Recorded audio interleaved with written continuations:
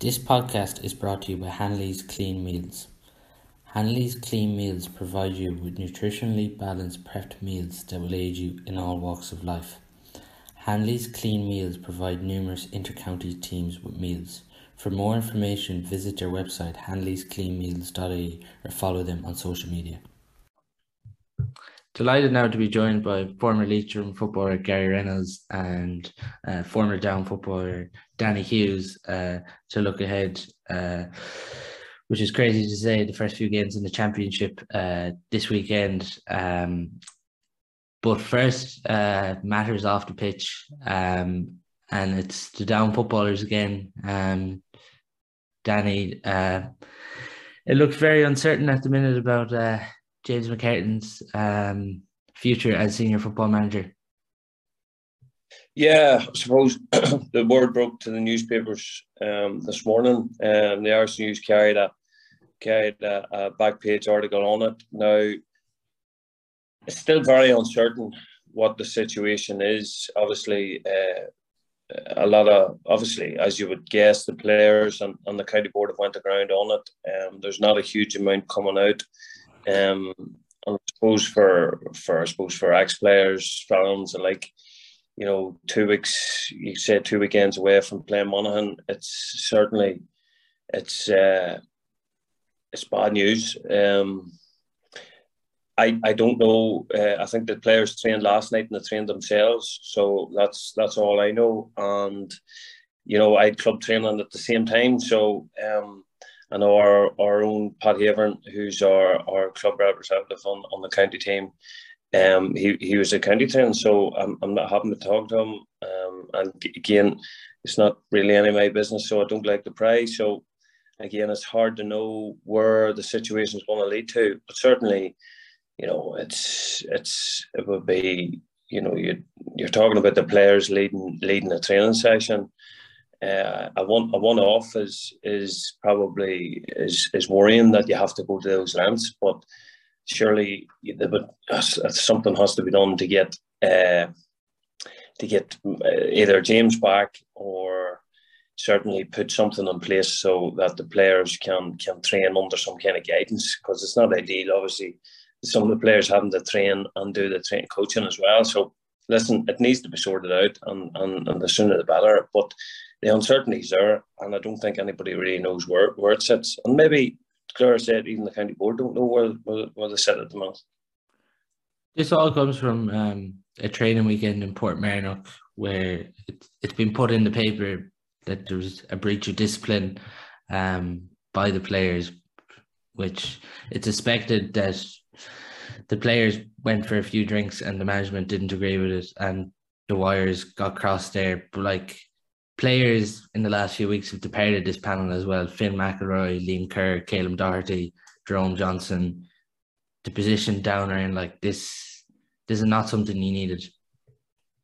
No, certainly not, and it takes the focus on those for all their own reasons. It's certainly not. Going back to a build-up, maybe you would have seen, maybe we've never seen, but certainly over the years there's been different issues with players leaving the panel, and I suppose going based on what has been happening locally here, obviously you're aware of players going on holidays and stuff, but I think as far as the Kilcoo lads are concerned, they had a long, tough campaign, won in All Ireland. So I think there has to be a bit of understanding there that they were maybe due a holiday or a wee bit of time off, which I think is completely understandable. And I think, yes, you can say that, well, as soon as that's over, you should be straight back in. But I think there has to be a bit of flexibility in players' lives now. In terms of the weekend away, listen, Gary will understand this because, many years on with Leitrim, and you go on a training weekend, and we always were very well treated in training weekends. There was a very great structure to it. The locations were first class. Whether it was Carton House or Newmore in Monaghan or, Portmarnock, which we went to a couple of times, it was always fantastic. And part of that was always a bit of a get together as players. We had a few drinks, we had a night out, and it always, those type of sessions always bonded us as much as some of the training sessions. And there was a time that the National League was over when you're getting ready for the championship, and it's sometimes in those social circles you mix with people that you normally wouldn't mix with and change with in the change room.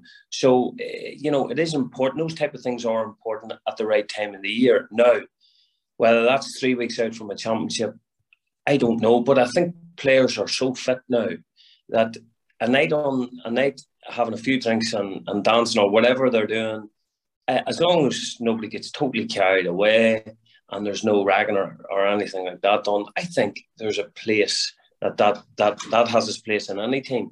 And even you look at the structures in Monaghan, or the approach to it in soccer and professional rugby. These are professional teams that are prepared to go out and have a few pints after a match, relax, and there's a very sensible approach to it. But in the GAA, we've come to a point where it's all or nothing, and I think that is wrong. Now, it's management's prerogative to get the boys ready for Monaghan and a championship, and every management has to answer the fans themselves and county boards, etc.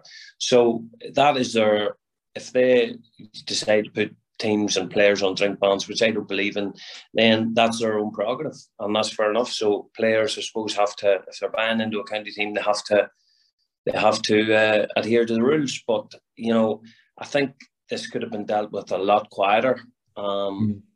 And I think Aidan has gone. Aidan O'Rourke has definitely gone, left the coaching team, and I think James is probably left without a coach, and he's felt that his position is now untenable, given that there has been a number of players that have decided to go to America for the summer, and again, that's part and parcel of a secondary competition being introduced as well, the Tailteann Cup, which I've never ever agreed with. I thought the qualifier route was always given another chance to those to stay in Sam Maguire, and the creme always rises to the top. So again, we found ourselves in this position, and it's really, really unfortunate, and I just hope that it gets reconciled sooner rather than later.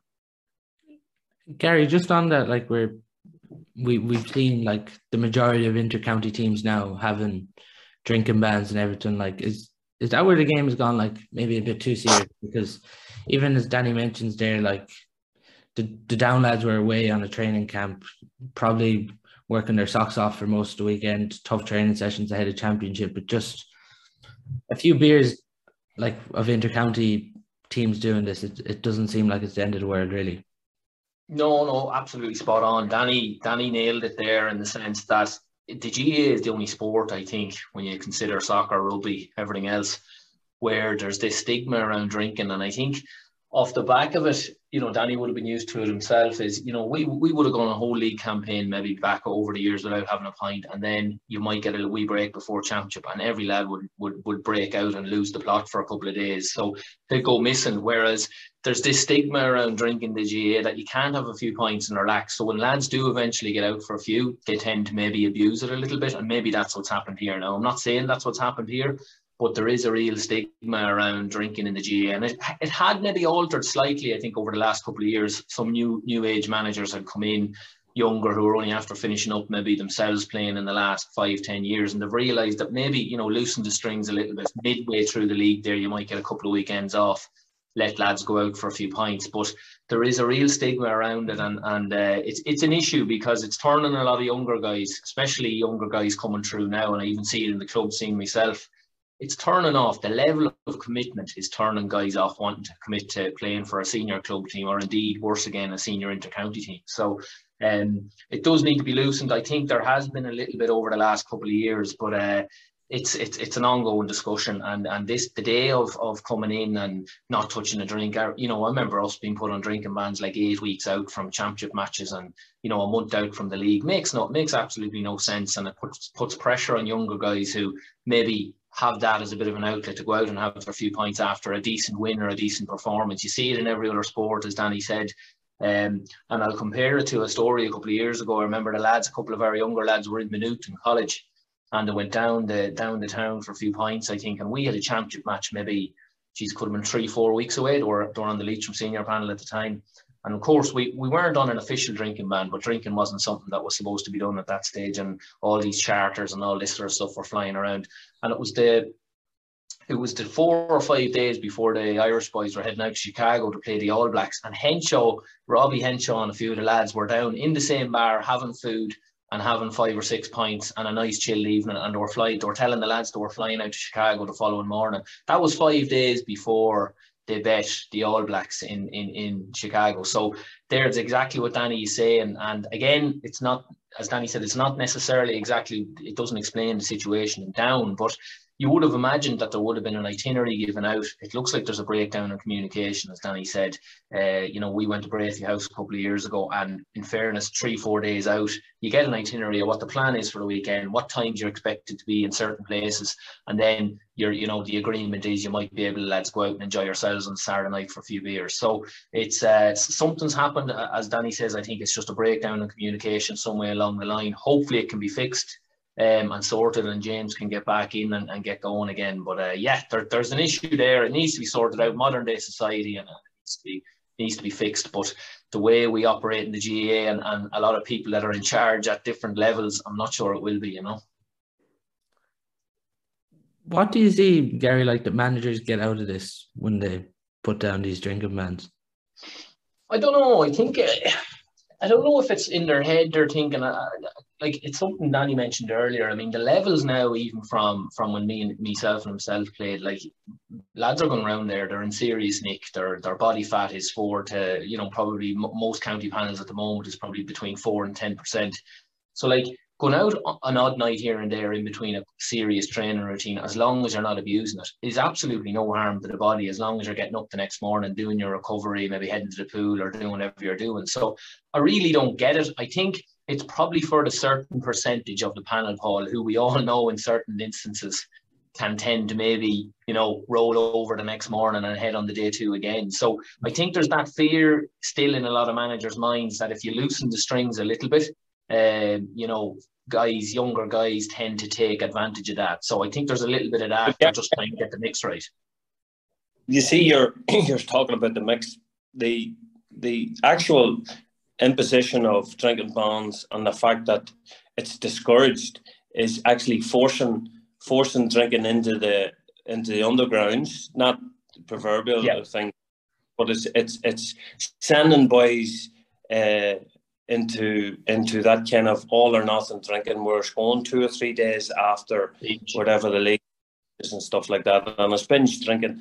And we're the only country and sport in the world where binge drinking is seen as a kind of feather in your cap, instead of, as Gary highlighted with the rugby guys, after the game, a couple of sensible drinks. And let me tell you, the difference that I seen between, I suppose, when I came in 2002, 2003, we would have went out after every National League game, win, lose or draw, and we had a couple of pints. And Gregory McCartan, James himself were all part of that. And then, when I was finished up in 2013, nobody went out after a National League game. So it had come full circle. And I always felt at the end of the National League, you needed a week. As a player, I always took a week's holiday. A couple of us on the panel would have went out to Spain for 5-6 days, and funny, we would have bumped into boys like Paul Finlay and stuff like that from Monaghan, and always great crack. And you got a bit of sun, a bit of crack, and it was fantastic. And again, it was, I know when I went to Tally in 2009, Paddy Tally and James were, but more or less went to Tally and says, listen, I'm taking a week off after the National League. It was no problem. Go and enjoy yourself, and we'll see you. And to be fair, most county teams would take a break of a week or 2 weeks after the National League anyway. But it's this again, we're going back to this, guys, it's this fucking all or nothing attitude. Like, you can't do this, you can't do that. It is a teacher-pupil. There's a lot of teachers and stuff in our game, and it is this teacher-pupil relationship that there's no trust there.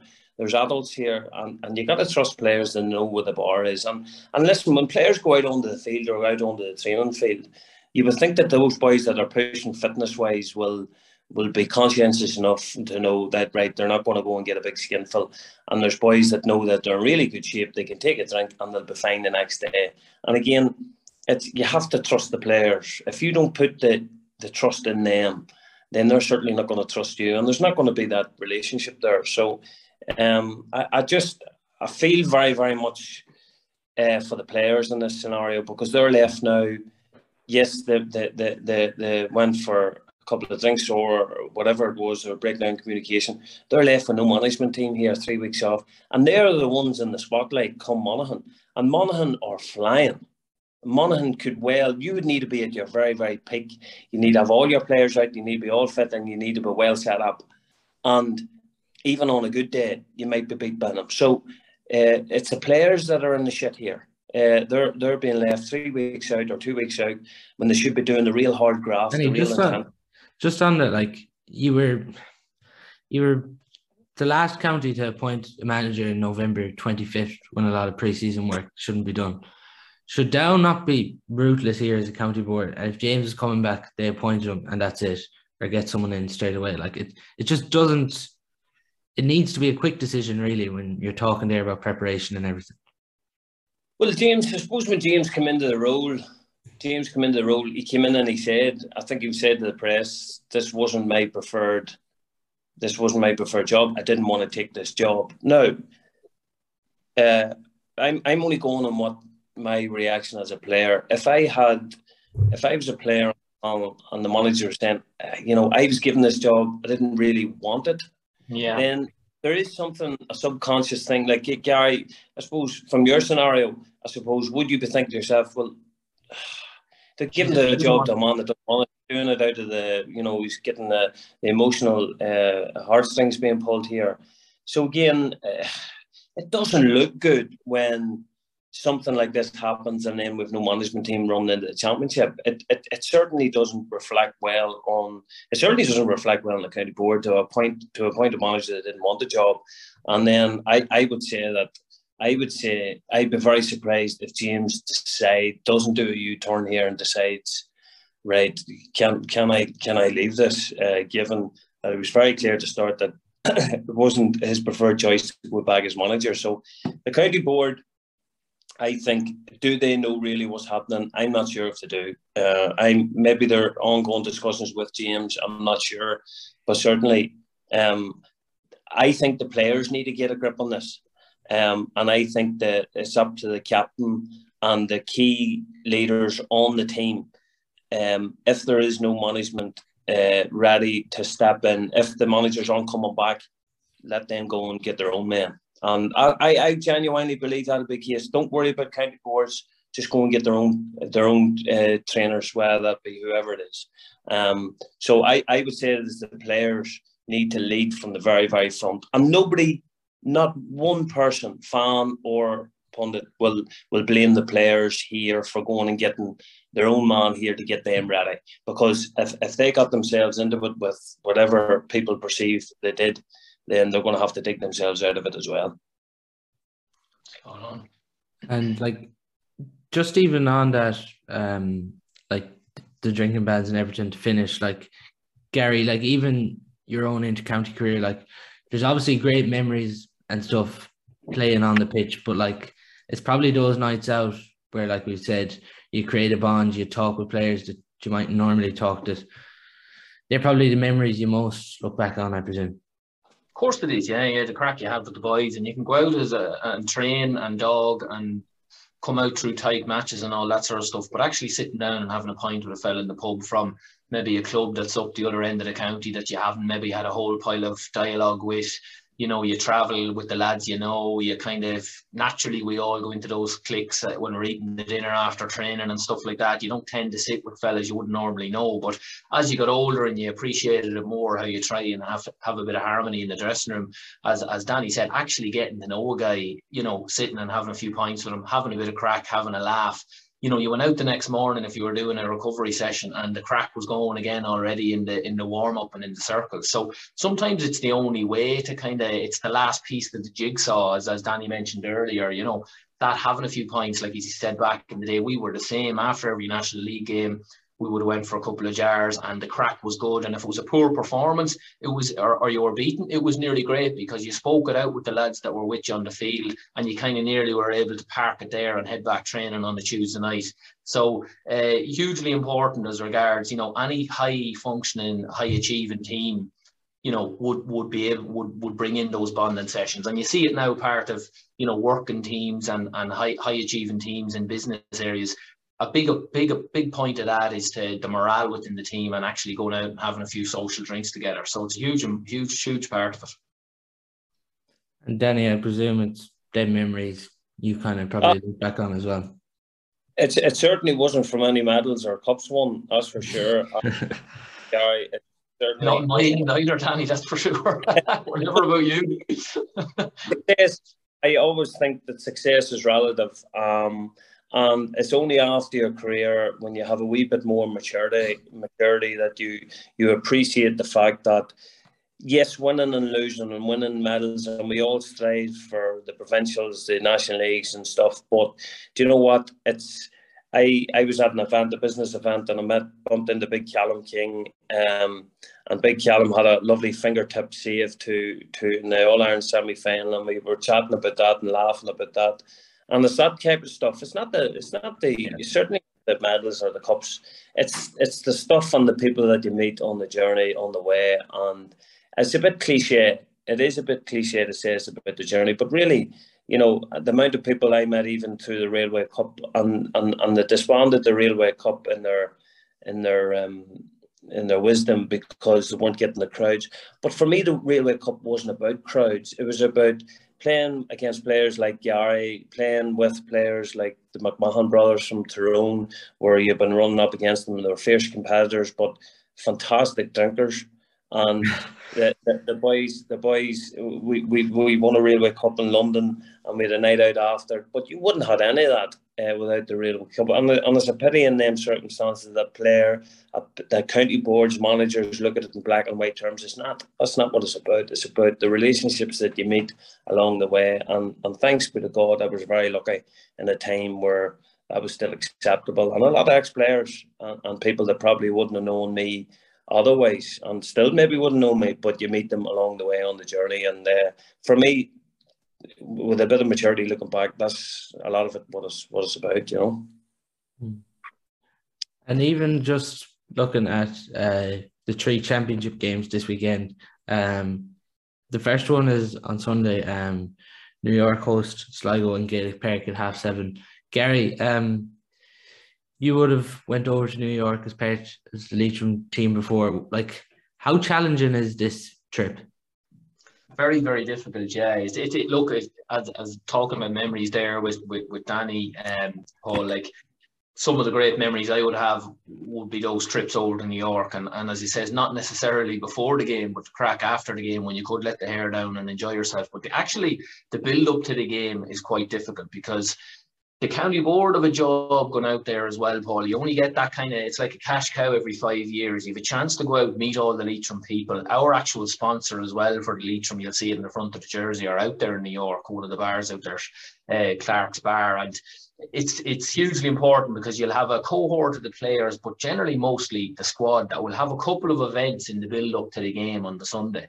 So I remember the first time I would have went out was back in 2008, and back when it wasn't as important, your rest and recovery. We were in different bars and pubs the 3 or 4 nights before the game. Now, we weren't drinking, obviously, but we were at functions, and we were meeting Leitrim supporters, and we were meeting Leitrim people out in New York that have been out there years, who are kind of driving the thing out there.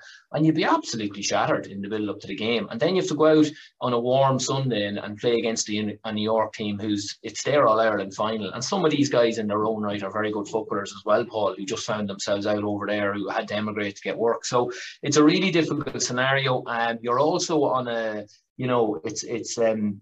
you're in a no-win, no-lose basis, because if you go out and hammer them, everyone says, sure, Jesus, New York are no good. And then if you come out and win by a point, which Leitrim did the last time they were out there, you're slated back home, because how are you only beating New York by a point? So it's a tough scenario mentally, physically. It's extremely draining, but it's also a brilliant week as well. I mean, I look back on the couple of trips I had out there with great memories. But regards to actual on the field stuff, Paul, extremely difficult for Sligo. McEntee will have them well rehearsed and all that sort of stuff. Those boys, it's quite a young Sligo team. There's only maybe a handful of boys that were maybe out there the last time with them, but they had a reasonably good league. They had a good win against Leitrim in the last round. So look, I still expect them to come through that one. But as regards to preparation, what it's like going out there, extremely difficult. And obviously London's an awful lot closer, but it's also another difficult game to kind of work your way into and try and see what the build up to the week is going to be like, As well in Everton, when you get to New York, I imagine you're amazed by all the attractions and everything when you get there. And there's probably a fear as well, like even for Leitrim or even Sligo going over this weekend, that like New York have never won in the Connacht Championship, and you don't really want to be the first team for New York to beat.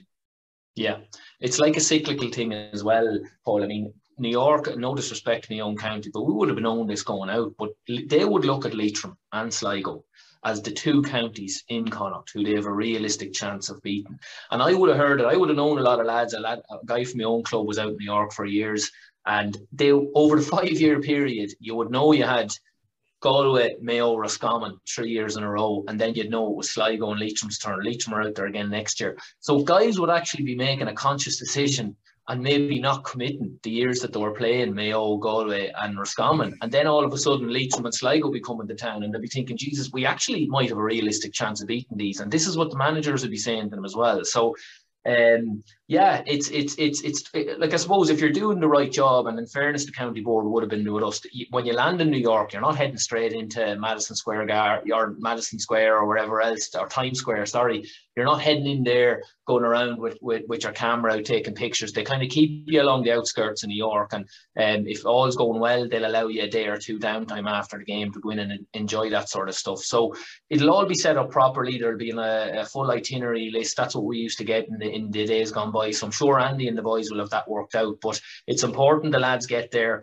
They look after themselves as well. I'm sure they'll be very sensible. They won't be carting the lads around on a bus like they did with us years ago to functions and stuff, trying to generate cash. But they'll have to do a certain amount of that. It's just important that the preparation, I think, has gone very well. No more than Danny, I'd have a few eyes in there that would be keeping me posted. But apparently preparations have gone very well for the Leitrim boys heading out to London. But also the Sligo boys, I think, are quite happy with how things are going. So they'll be professional, and I'm sure they'll be ready to do the job. But New York definitely will think they have a chance this weekend, The biggest challenge though for New York, Danny, like they don't get to play much challenge matches for their pre-season. There's a lot of snow on their pitch, but it is an AstroTurf pitch, which can be an advantage. Like they played one challenge match against a Galway club, Saltil Knocknacara in a Memorial Cup before this Sligo games, and like Sligo have come through a National League campaign. No, listen. There's so many obstacles to New York. There's no doubt about that. But Gaelic Park's actually a wonderful place, and we went out there after in 2010 for our team holiday, and we were there for a week, and we played New York down at the AstroTurf field. Fantastic setup, and there's a great Irish community around there, and certainly their championship. Their spring opening championship game is massive there. Like it really is for the Irish community.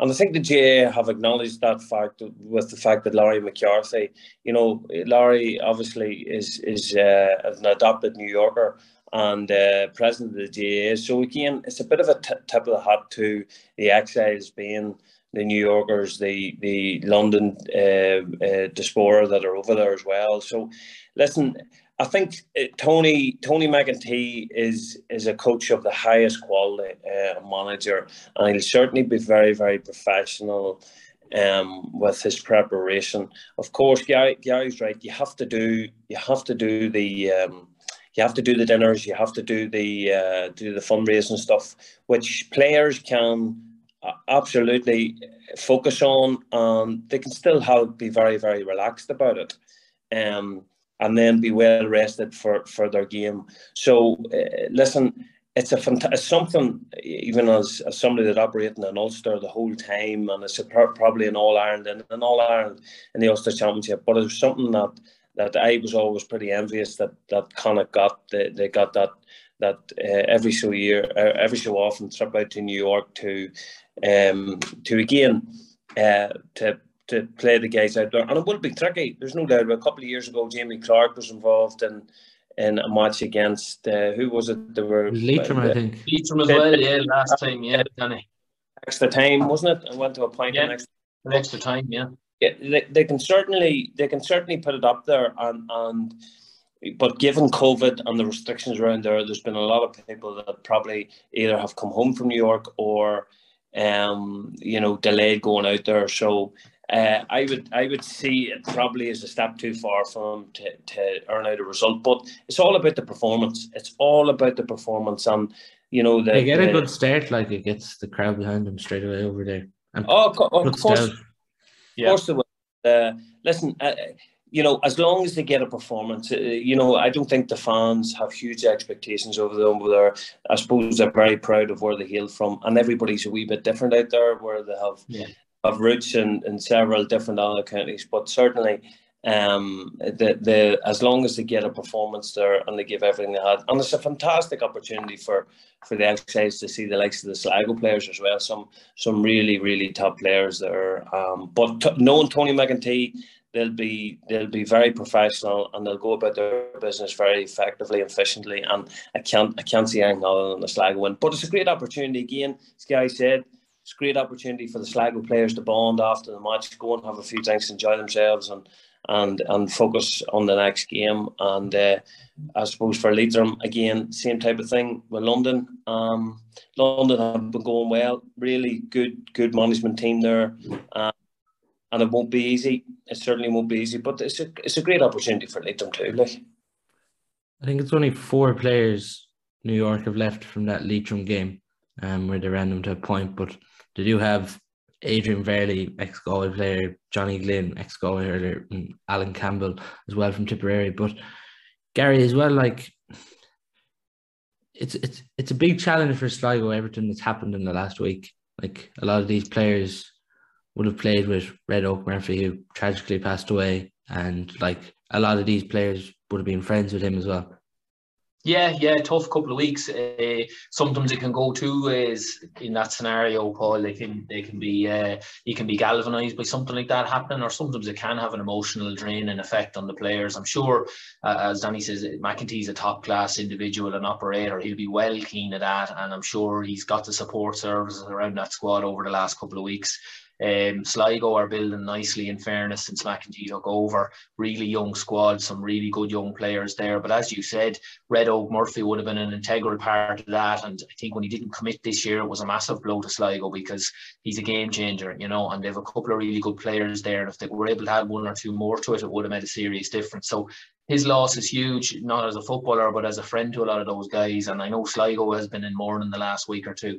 I was in college in Sligo IT, so I still know a good few people are down around there, and they're all in shock. Everybody's in shock, even us in neighbouring counties. So, he was a fabulous footballer and apparently a fabulous young fella as well. So, I'd say McEntee might try and turn that and use it as a galvanising approach. And Sligo are a proud county. They finished the league very strong against Leitrim. Carabine as well, who got the straight red that day against us, along with Keith Byrne. He's had his ban overturned, I believe, because they had video evidence of his. Unfortunately, there was no video evidence of Keith Burns, who's a huge loss for us. So Carabine, I think, has been a real find for them in the league as well. He's been very good. So him being back's another boost. And then if the boys can get going up front, Pat Hughes and your Niall in the corner as well, I can't see, if they get their shooting boots on early, I can't see anything but a Sligo win. New York, as you said, they'll go off adrenaline because they'll have a big home crowd there. And as you know, if they do start well, and they get their tails up. But generally, where it harms New York is, and they've always kind of flagged a little bit in the second half. Their fitness levels maybe aren't where they should be, because as you've mentioned, they haven't had any game time really, bar that one challenge. So I'd expect Sligo to come out on top. They've had a tough couple of weeks, but it'll be a nice way of a nice maybe distraction for them as well, Paul. If they didn't have a championship game now for 4 or 5 or 6 weeks, and they were playing maybe a Mayo or a Galway, a team that maybe they mightn't have a much chance of beating, I think it'd nearly be worse. It's been a nice distraction, I think, for them to get back in the training field and head over to New York now for the weekend, And Gary, the forwards you mentioned there, it's the one thing you'd probably say with Sligo, like Niall Murphy, Pat Hughes, Sean Carvine, Luke Towie, even Pat Spillane coming in as well from Jude's. Like, forwards-wise, like, Sligo, like, do nearly have as good as forwards as some of the other counties in Connacht. Yeah, Hughes and especially the two boys inside are very, very strong. Pat Hughes is very, very strong, and then you have Niall Murphy there who can, he kicks scores from everywhere. He's been around he's for a young guy, he's been around the block a bit with Sligo. Sligo always, I don't know whether you can compare it like that, but Sligo's real soccer town, obviously, with Sligo Rovers down there. They've always had really stylish forwards. No matter how bad they were going over the years, they always had a couple of real sharp shooters. Pat Hughes, more of a target man, very strong on the ball winner sort of stuff. And then you've got Niall Murphy, who can kick scores from anywhere. So if those two boys get going and they get good enough ball into them, I feel that they could put up a big score on Sunday. At the back, I suppose it's more of a younger quartet he's brought in. I wouldn't know a whole pile of them. They're not household names, and that's no disrespect to them. But I watched them in the Dome this year against Leitrim when they opened the GA Dome, and did some really sharp cornerbacks, wing backs bombing up and down the field. So Spillane will be big. He's a big physical guy. He plays in Dublin, his club football in Dublin with Jude. So yeah, he's put together a nice panel there, in fairness, and he's blooded an awful lot of guys in the last 2 years. So this will only add to their experience. But the boys up front are top class, and if they get enough ball in early enough and New York can't cope with it, I think they could kick some big score on Sunday, to be honest with you. That game's 7:30 on Sunday, live on GA Go as well, of course, which is great to see. The other game on Sunday, Leitrim and London in Ruislip. Danny, you were obviously referenced a few times. Joe Coulter, Benny's brother, is involved with London, and like Gary mentions there, Keith Byrne, the second highest scorer in the National Football League, is ruled out this weekend with a red card. Like that has to give London huge belief this weekend. You would think so. And listen, London have done extremely well in the league. They really were. I would have put them up there with the likes of the Lows and stuff as having fantastic, phenomenal trajectory there. And listen, they went in and people wouldn't have expected them to do very much like every year. Bottom of the pile, you would have thought. But they pulled off some really good wins. And it looked as if London could have won through into this third division, which, if they had done that certainly would have been nailed on for me for the team in the league. So, listen, it wasn't to be, and they probably run out of a bit of road there. Element of surprise there was probably gone as well. But certainly, Leitrim won't get it their own way, and going over there, it's in London, isn't it? Yeah, in Ruislip. Yeah, and Ruislip's quite a tight wee field. From playing on it, it is a very, very tight wee field. And again, the lack of atmosphere, I would say, at it. It's different, a wee bit different from New York. You're down a wee bit off the road. But in Ruislip, it's quite open. It's in a housing development, and there can be a lack of an atmosphere there, which won't go in Leitrim's favour, because I think they were used to maybe Leitrim Championship games when there'd be a significant crowd, or Mayo, or wherever they're playing. So it's a strange. It could be a strange enough experience. Obviously, Gary would be better schooled maybe on that, but certainly it's got all the makings of a difficult game for Leitrim. Certainly, you would think that Leitrim's gonna win the game, but certainly it makes for a challenge. It certainly does. Yes, Leitrim should win, probably will win, but it might be closer than a lot of people think. Are you worried about this game, Gary? Yeah, I'd be lying if I didn't say I was, for all the reasons Danny mentioned there. I said about the atmosphere in New York and the difficulty in the build-up to it, but it's nearly as difficult out in London, because Danny's absolutely spot on there, in the sense that it's away from anywhere where there's any atmosphere in London. It's out in the sticks, Ruislip. The only other pitch I could compare it to now, and this was kind of before Danny did on the redevelopment and the big new standout in Ruislip, was Corrigan Park in Belfast. I always felt there was this bit of an eerie feeling about it. It was outside the city. It was out in the middle of a housing estate, and all there was maybe, you could only see maybe 100 people at any of the games. Ruislip was very like that. Now, they built the new stand and it's a great job and everything, but nothing's changed about there's always a wind there, and it's never a straightforward one blowing into one particular goal. It's kind of blowing crossfield down into the bottom corner. Takes you a couple of minutes to get your kicking right.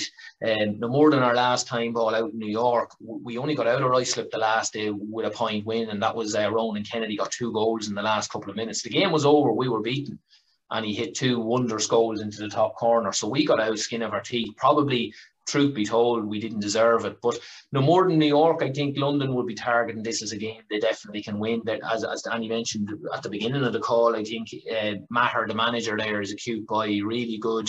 I think Lorcan Mulvey from Cavan's in on his coaching ticket as well. So they've loads of experience there. They've Liam Gavigan as well, who I would have marked a couple of times. He's a fabulous footballer and he can kick scores from everywhere. So look, we're worried about this game. I think added to that, Keith Byrne being ruled out is massive. I think he hit 244 in the league, which was only second, I think, behind Mulroy from Louth. And I think we only totaled over about 110 points in the league in total when you include goals and scores. So that's 50% of our score in the league this year. So you've got the likes of Mulligan, Emlyn there, who's still there, natural free taker, can kick points from distance. So I wouldn't be surprised if you seen him coming in on the 40.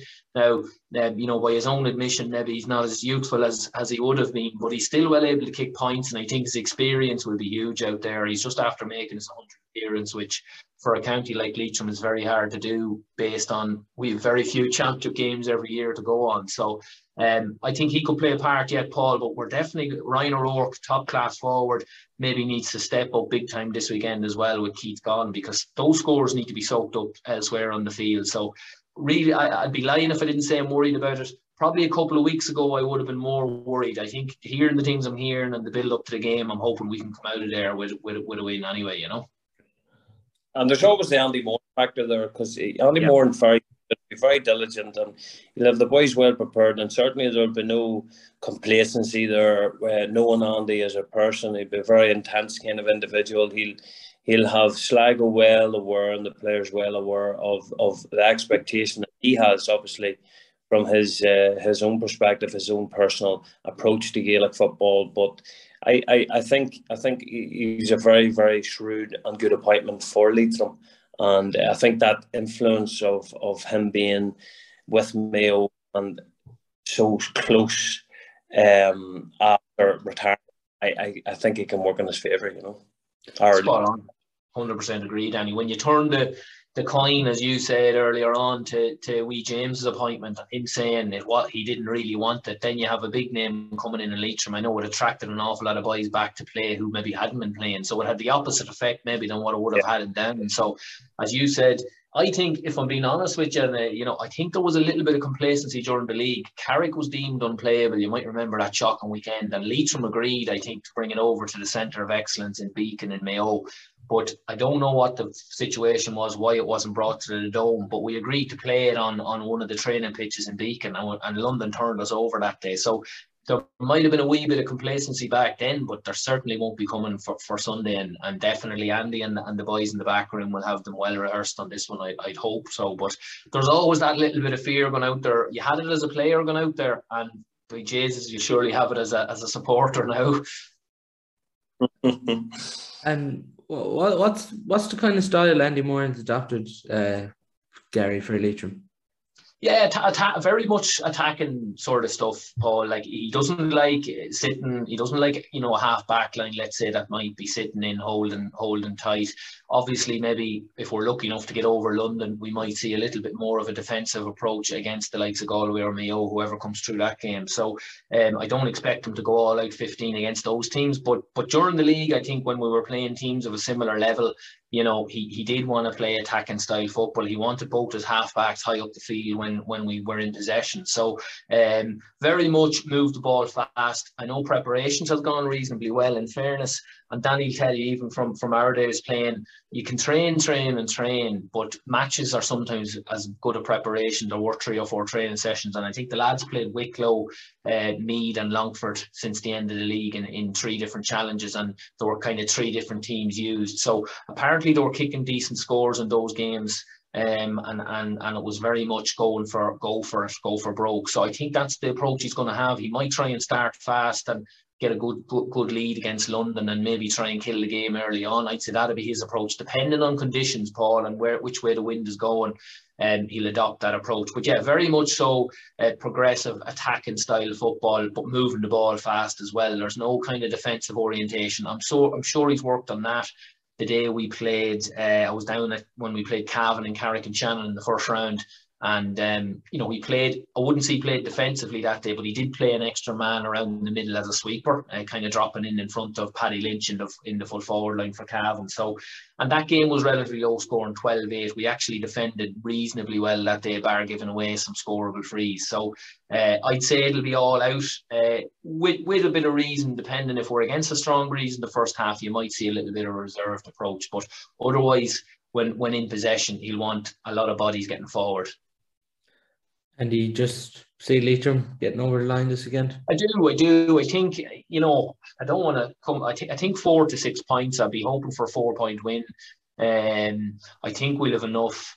Like Danny said, and no disrespect to London, I felt after the first 3 wins as the element of surprise was gone, and you were always maybe waiting for the arse to fall out of it, as you say, with London, which is very disrespectful of me to say, but they always could. Sometimes if they started the league well, it began to catch up with them. But then Cavan went out there in one of the second or third last round of the league games and came out of there with a 1-point win. So I think that made me sit up and realise, geez, maybe London aren't done yet. They're still going strong here. So your man, the coach out there, Michael Maher, is a very acute boy. He'll have them kind of primed very well for this one. So I'm going to say 4 to 6 points, and that's what I'm hoping. If you give me a 1-point win here, I take it now, though, Paul, for sure. Yeah, another interesting one there in Connaughton. The final game in Ulster this weekend, Danny. For a while there on the podcast, we were talking about some of the players who were leaving the Tyrone panel. Paul Donaghy obviously became another one of those members. And now it looks like Peter Hart and Matty Donnelly are out of the clash this weekend for Tyrone against Fermanagh. Yeah, well, Matty Donnelly has been a fantastic player for Tyrone. No doubt about it. I know he has maybe 2 or 3 All-Stars. I know he's about 5 or 6 Irish News, or maybe more Ulster All-Stars as well. He's been one of Tyrone's top players, but he's been ravaged with injury probably the last 2 seasons, and it looks like his hamstring is obviously keeping him back from being available for Fermanagh. But Peter Hart may be a wee bit different. Peter Hart will be a blow to Tyrone, certainly. Especially with his form this year. Especially with his form, surely. It wouldn't surprise me if they try to see him back, even to make the bench, even from a psychological point of view for himself and the team. But do they need to risk him against Fermanagh? I don't think so. I think that they will beat Fermanagh. I think, it was a potential slip for them prior to them playing Kerry. But I think the fact that they went to the Kingdom and they beat Kerry down there, I think that was a big statement of intent from them, because they'd become under a bit of pressure themselves. They're not playing as well as last year. Obviously, the wider members leaving the squad. And I think that win down there, and Kerry, believe it or not, Kerry will have wanted to have beat Tyrone there. They'll have wanted to put them in their place even for last year's championship semi-final. So certainly it wasn't a gimme. Tyrone or Kerry put out a strong team, so it was a great win for Tyrone, and I suppose that would have lifted expectations again for the incoming season. So yes, the wider squad, I think actually Dooher and Logan are going to have to rebuild, in not a huge sense of the word where they're rebuilding a first 15.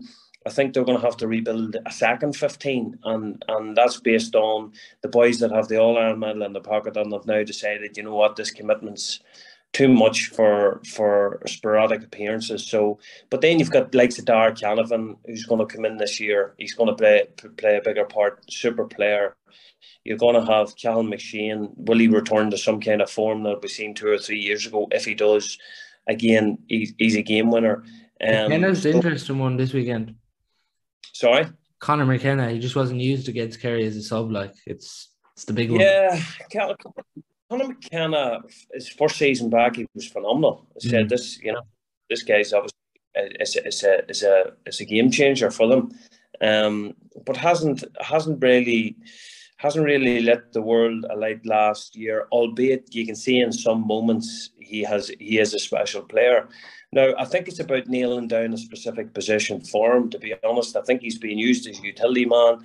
At times he was at full back, marking certain players. At times he was centre half forward, middle of the field. I think he needs to nail down a specific spot, and they need to persevere with him there.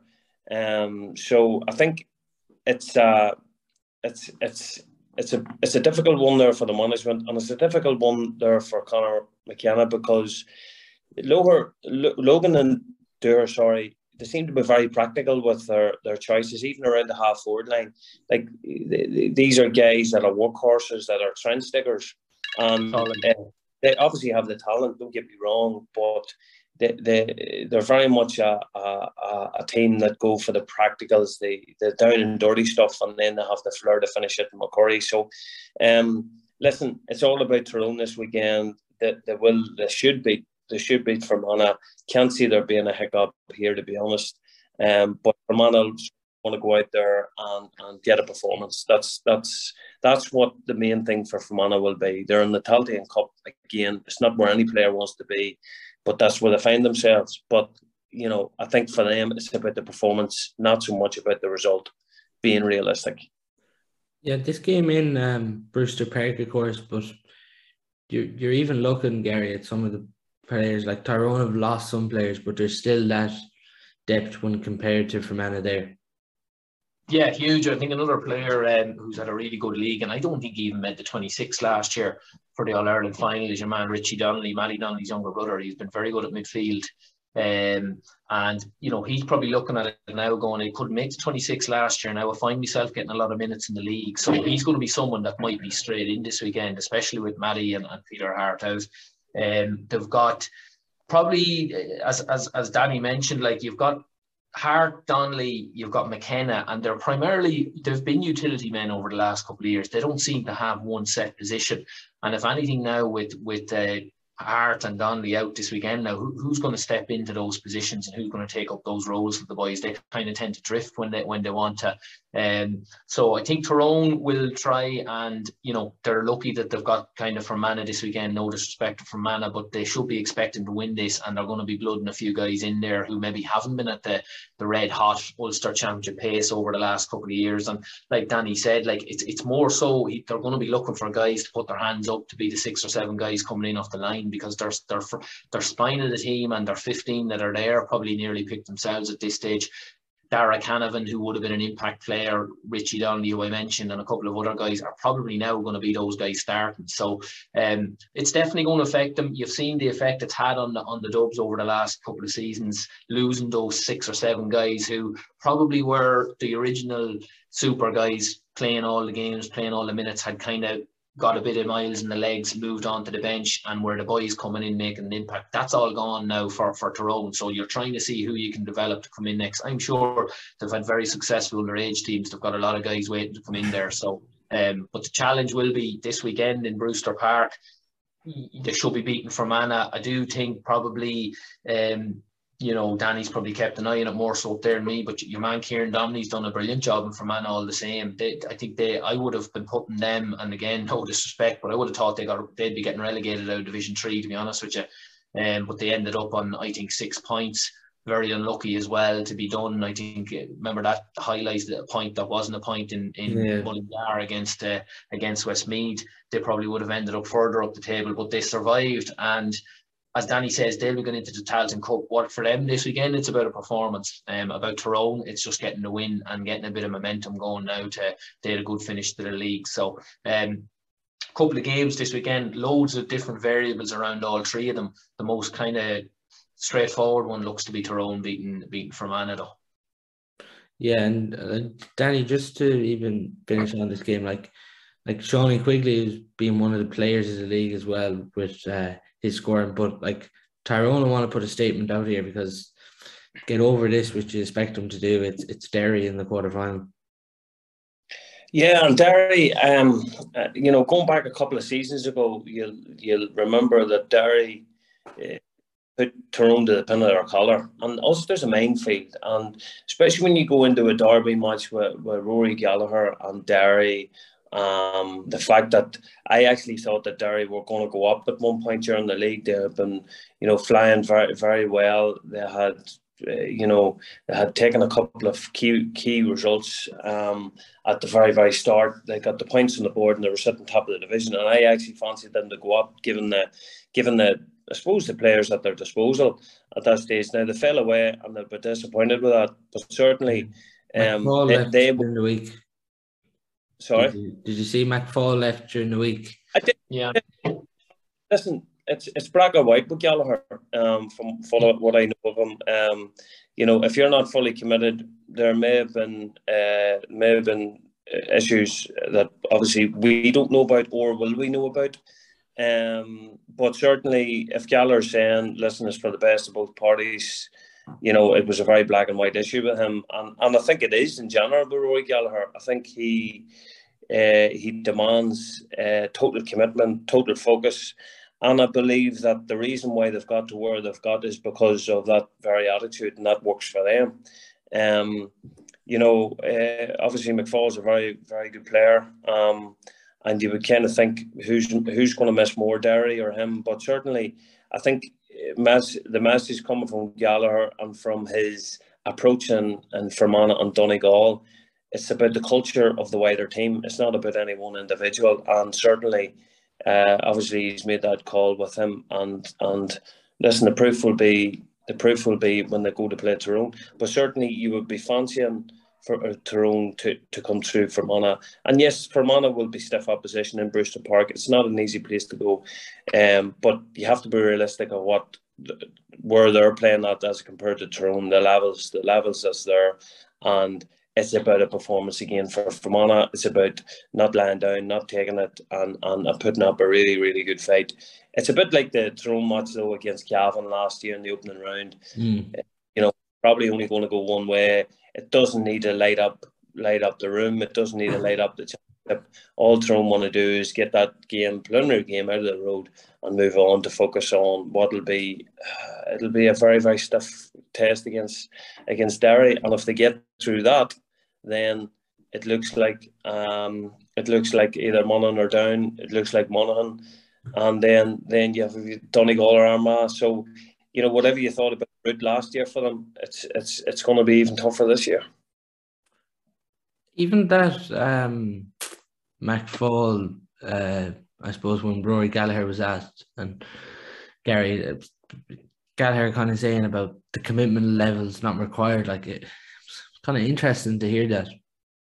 Yeah, like Danny knowing better than me, Gallagher came down to Leitrim, I think, in 2014-15 for a couple of guest sessions with us, and I'll never forget the intensity of them. He's in your face the whole time. What you see is what you get. Like he doesn't mince his words, and he would be the same in the press with a lot of what he says. So I don't know, has there been some sort of a disagreement or some sort of falling out? You might remember Galway gave them a good trimming up there in the second last round of the league when Derry were looking to be hot shots to go straight up. And I think there might have been, look, again, I'm only kind of playing on what I was seeing, like on what everyone else seen, But I'd say McFall got sent off in the second half, I think, of that game against Galway, and I think there was some sort of an incident, maybe was there, or maybe I'm getting the wrong man here, but I don't know, was there bad humour after that? But something seems to have broken down. But like that, if you're not toeing the line with Gallagher, that's it, and he seems to be like that with everyone. You'll remember his departure from Jim McGuinness. The two of them kind of fell out at one point as well. So he looks to be a guy, and the experiences I would have had with him is what you see is what you get, and no messing. So he's trying to keep a harmonious squad, and I'd say if there was issues with McFall, he wanted to nip it in the bud, because Derry are going places. If you go back to 2019, we played them in the Division 4 National League final, and look where they are now. They're, as he said, they're going to cause an upset at some stage, whether it be against Tyrone in a couple of weeks' time, or it could be in the back door. I think they're going to take a scalp this year at some stage, depending on where the games go and where it is. But I'd say he's trying to nip any unrest in the bud, and if McFall was kicking off with any sort of issues, or maybe they didn't see eye to eye on something, they just decided to part ways, and that's the way it's going to be. Some intriguing action to look forward to, but this weekend. But that's all on our podcast today, looking ahead to the action at the weekend. Gary and Danny, thanks a million for your time.